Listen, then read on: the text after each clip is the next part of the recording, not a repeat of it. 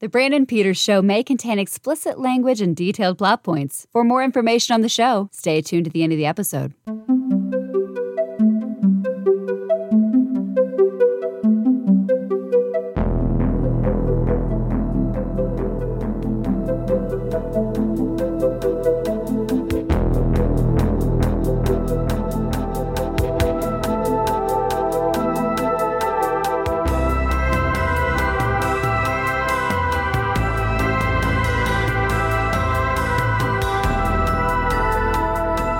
And now, over here, it's Brandon.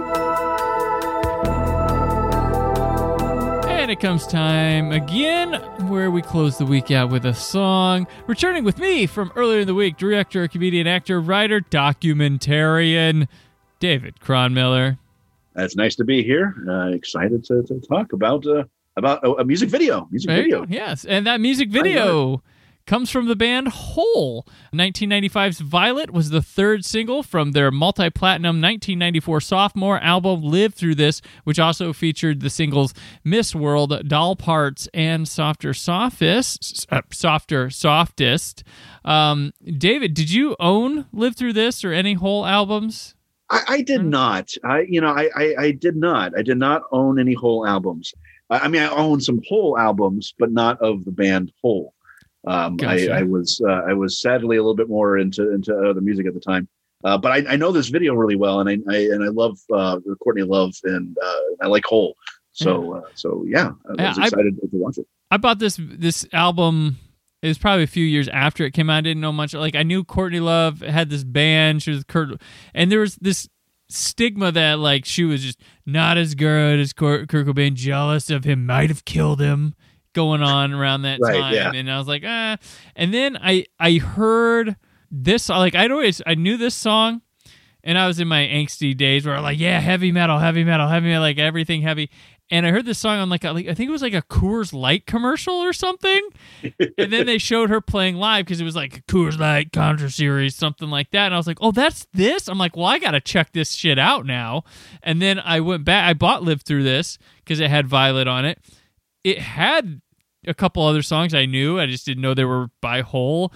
And this album was pretty damn awesome. And I would argue holds up with like the best of Nirvana. Like, she was up there as good. Like, it was like a similar kind of vibe with them, but it was really good stuff. Like, really it was an era of music. I mean, music now, there's some good stuff happening. There's a few bands I like. I like 21 Pilots. I mean, it's just different. Music is always aimed at the youngsters. That's when the new music comes. So yeah. But in the 90s, or at least with this particular genre, like with Hole and Nirvana, there's an angst, but there's I'm a big fan of German expressionism filmmaking. Like Edvard Munch stuff, right? And I feel like this music is kind of like that. It's the expressionistic a form of rock music, where you feel what the story is of what they're expressing through the anger and the need to say something in every bit of rhythm, every guitar, every distorted vocal.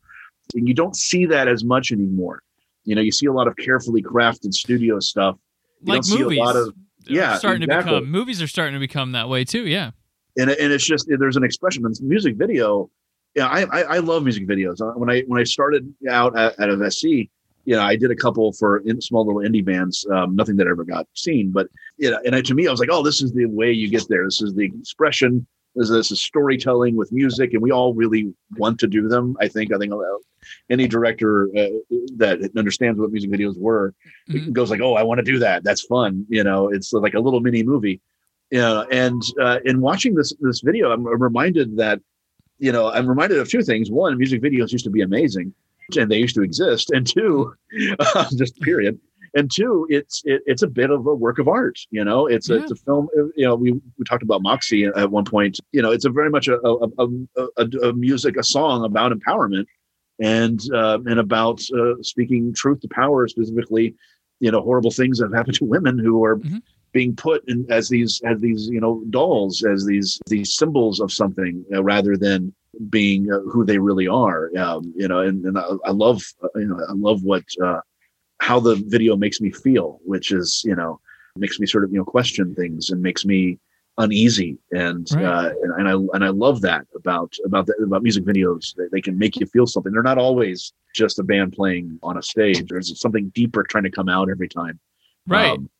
Like with Nirvana too. Yeah, like the band says something, a director might want to say something as well that they get from the song. There's all sorts of coming together collaborative efforts with that. And this one, it's directed by Mark Seliger, who also did Joan Osborne's One of Us, Sarah McLachlan, Building a Mystery, Lenny Kravitz, I Belong to You, and Stillness of the Heart. And he also did a Natalie Merchant video. That's pretty much his career right there. Did he go on to do anything after music videos? He did. A lot of those guys did. He did a documentary for Willie Nelson for some sort of event thing. I don't think it was a Farm Aid thing, but it was some sort of event. But that's kind of his directorial history. And nothing after that, huh? Real short, real short.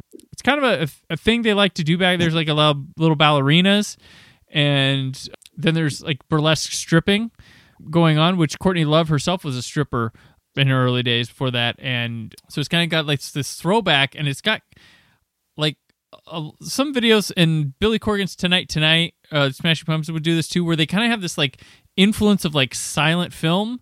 Yeah. Kind of in the sets and costumes and the way it kind of looks. They have a sepia tone before sepia tones were overdone with things. And it kind of plays the ballerinas against the strippers. And it's also against this, delicate ballerinas with this hard rock song that doesn't go with what they're singing. But also the ballerinas are kind of what Courtney Love, I think she had a lot of hand in this video, wanted to show the ugly side of stripping. Like, it's not glamorous, but every music video, she said before this, had been glamorizing strippers. It's true. There was Motley a big trend. Yeah. Motley Crue, Van Halen's, all that 80s stuff was like, yeah, strippers. And she's like, no. And you get that from what these guys, I think they're showing, is these guys see these ballerinas, and then what we really see is the burlesque, and then we see the point of view of the audience, these really creepy close-up, dark room shots of these guys just leering with mustaches and stuff, and it's actually quite brilliant and powerful music video for... Well, she's trying to say something, Yeah. Music videos used to be a way of taking the song and then creating sort of a visual expression of the song. Mm-hmm. That wasn't necessarily always a one-to-one relationship, but in this case, it felt like it was augmenting the song and really letting us inside of Courtney Love's head, right? Of what she's really trying to express, which is this idea that women are seen as an object, and that sense of being an object starts from a very early age, where they're told to be these very careful ballerinas, and then as they it evolves into sort of a of that's all that women are seen as, right. And that's not who Courtney Love certainly is as a person. And she's trying to let people see that, that there's more to women than just being pretty little ballerinas who grow up to be in, metal hair band music videos as background fodder, Right. Instead she's the front singer of a band, and she's got something to say. And damn it, she's going to say it. Plus, also, man, she's an amazing actor. People versus Larry Flint. Oh yeah, it was a fantastic movie that similarly. And she was in Man on the Moon too, right? She was pretty good. Yeah, she's quite good in that too. They do an interesting thing with her. So they show Hole, the band, like playing live to cut back to, and then messing around on the couch. But there's also like a medium shot of her singing, and it's just like dead stare, no emotion while she's singing this really emotional song, which is I think what like she's trying to express like the feeling of how she's treated in that situation, because she's just like, oh, and it's just like when she should be shouting it out. And her, I'm looking at it right now as Mm-hmm. we're talking, and that the shot you're talking about is her performance shot, and they sometimes it's nicely framed, and sometimes they go a little wider, and part of her head is cut off. Part of her, it's just this part of her body that you're seeing, and this part is becoming kind of dirty in the frame, and it's almost. She's trying to say something that women are in that era especially are she's fighting this notion that women aren't brains, aren't thinking, but that they're just the body, and there she is expressing it visually in how she's doing her close-up and performing. And then the dead eye thing into the camera as well. I love the sepia, and you look at music videos of this era, and there's so much filmmaking going into every frame. It's not they're not easy to do. They're shot on film. Yeah. This is pre-digital. So the effects you're seeing, some of them are done in post, some of them are done in camera, maybe flashing the negative or something, maybe when they're exposing it. And really got to get the lighting right. You got to strike. I mean, yeah. And there's a lot of film technique. Nirvana and Hole. You look at their music videos and you see a lot of playing with focus, literal focus of the lens and a lot of edges, vignetting, and it almost creates a dreamlike quality where you're able to get lost in this in the brain of the artist rather than being told something. You're experiencing it, which sort of adds to the song. Definitely. And then the song the song's about Billy Corgan apparently. So yeah. Apparently, yes. Yeah, apparently was not a good relationship. No, but he would come back on their next album, Celebrity Skin, and write 5 songs with her. So they rekindled something. Which that album was like their most popular, but they lost their raw side to them. It was a lot cleaner, more pop friendly, rather than what I liked about grunge in that era of alternative stuff before the late 90s was, while it was pop, I'm not going to make any excuse for that, a lot of them weren't going out to make pop songs. Their music just became the pop music. Yeah. And then then they get a handle on it somewhere, and then they all... that's the challenge, right? You make something that's iconoclastic that's supposed to change things or go like, no, I'm going to do a song that's not, the rhythm isn't perfect. Like it's not the crafted rock ballads of the 80s. Right. Or whatever, and then it becomes popular, and then now you've created your own enemy. You've become the thing that you were trying to fight has become the popular thing. Which happened to Kurt Cobain in Nirvana. He was very taken back by the people he was not seeing showing up at his concerts. Like, wait, you're the guy I wrote this song about. Like this type of. Yeah.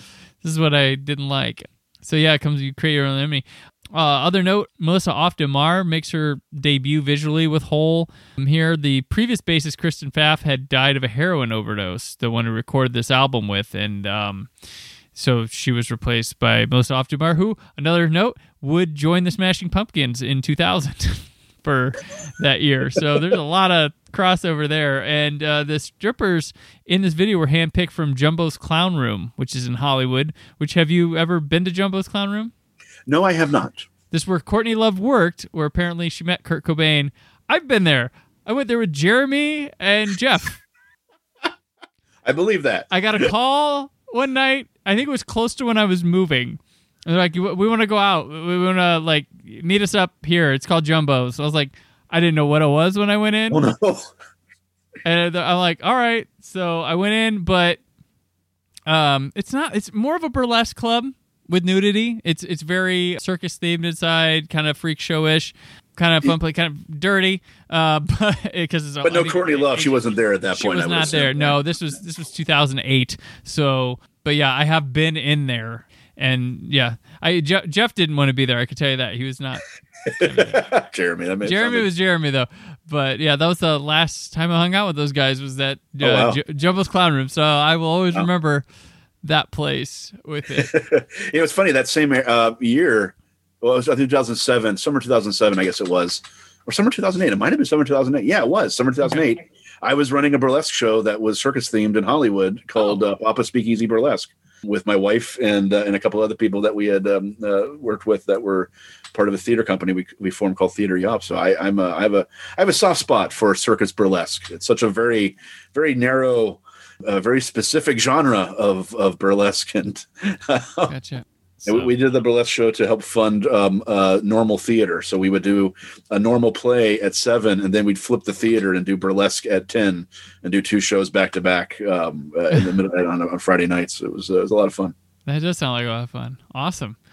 All right, well, that'll do it for this week on the show. David, been a delight, a joy.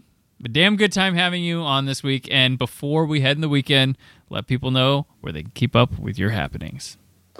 You can find me on Twitter at DP Kronmiller. You can see my movie Boris and the Bomb on Tubi TV and IMDb TV. And you can also find me on a fairly regular basis at Flappers Comedy Club.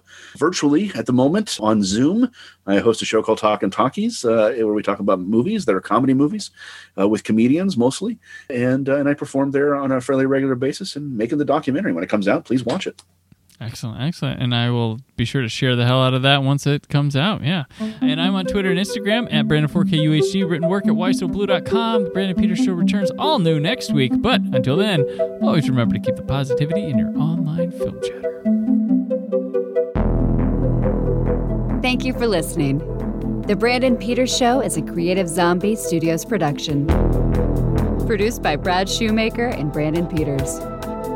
Written and edited by Brandon Peters. Announcer vocals by Jessica Alsman. Theme song by Metavari. Web design and show art by Brad Shoemaker with Brandon Peters. All music and clips featured in the episode are property of their respective studios, and no infringement is intended. Additional information on this and other episodes at BrandonPetersShow.com. For any inquiries, press opportunities, or sponsorship, contact mail at BrandonPetersShow.com. The show is available on Apple Music, Spotify, or anywhere podcasts are found.